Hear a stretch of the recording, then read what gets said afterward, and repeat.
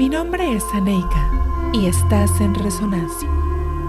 Te invito a conectar con tu ser superior, viviendo en presencia, con atención e intención. Acompáñame en este camino de redescubrimiento y conciencia, con temas de bienestar holístico, yoga, meditación, sanación y más. Hoy quiero compartirte un texto que escribí hacia finales de marzo, cuando comenzaba la cuarentena. Todo es perfecto. Quizá no lo parezca a simple vista, quizá incomode, o parezca algo natural y sin más consecuencia. Pero el momento que estamos viviendo es tal como tiene que ser. Abrázalo, no lo juzgues, no hay manera de controlarlo. Siéntelo, vívelo, déjalo ser. Inhala, exhala, observa.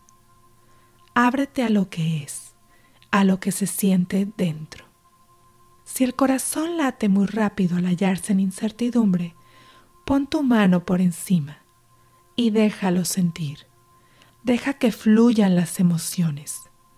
Vuelve a inhalar, pero ahora ve más despacio. Llévalas hacia abajo y exhálalas de una a una. Entrégalas a la tierra. Ya ella se encargará de devolverlas como algo más. Ese algo que te llena el cuerpo y vibra tan alto que se expande más allá de ti. Y observa otra vez, pero ahora con ojos nuevos. Inhala, exhala. Estás aquí. Hoy te invito a reflexionar sobre estos últimos meses, las sensaciones y emociones que han despertado en ti. ¿Las has dejado fluir? ¿Has sentido resistencia? ¿Qué aprendizajes has adquirido?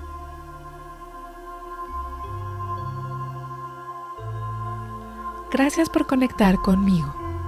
Recuerda suscribirte, dejarme un review o escribirme a resonancia@triada.space. Un abrazo.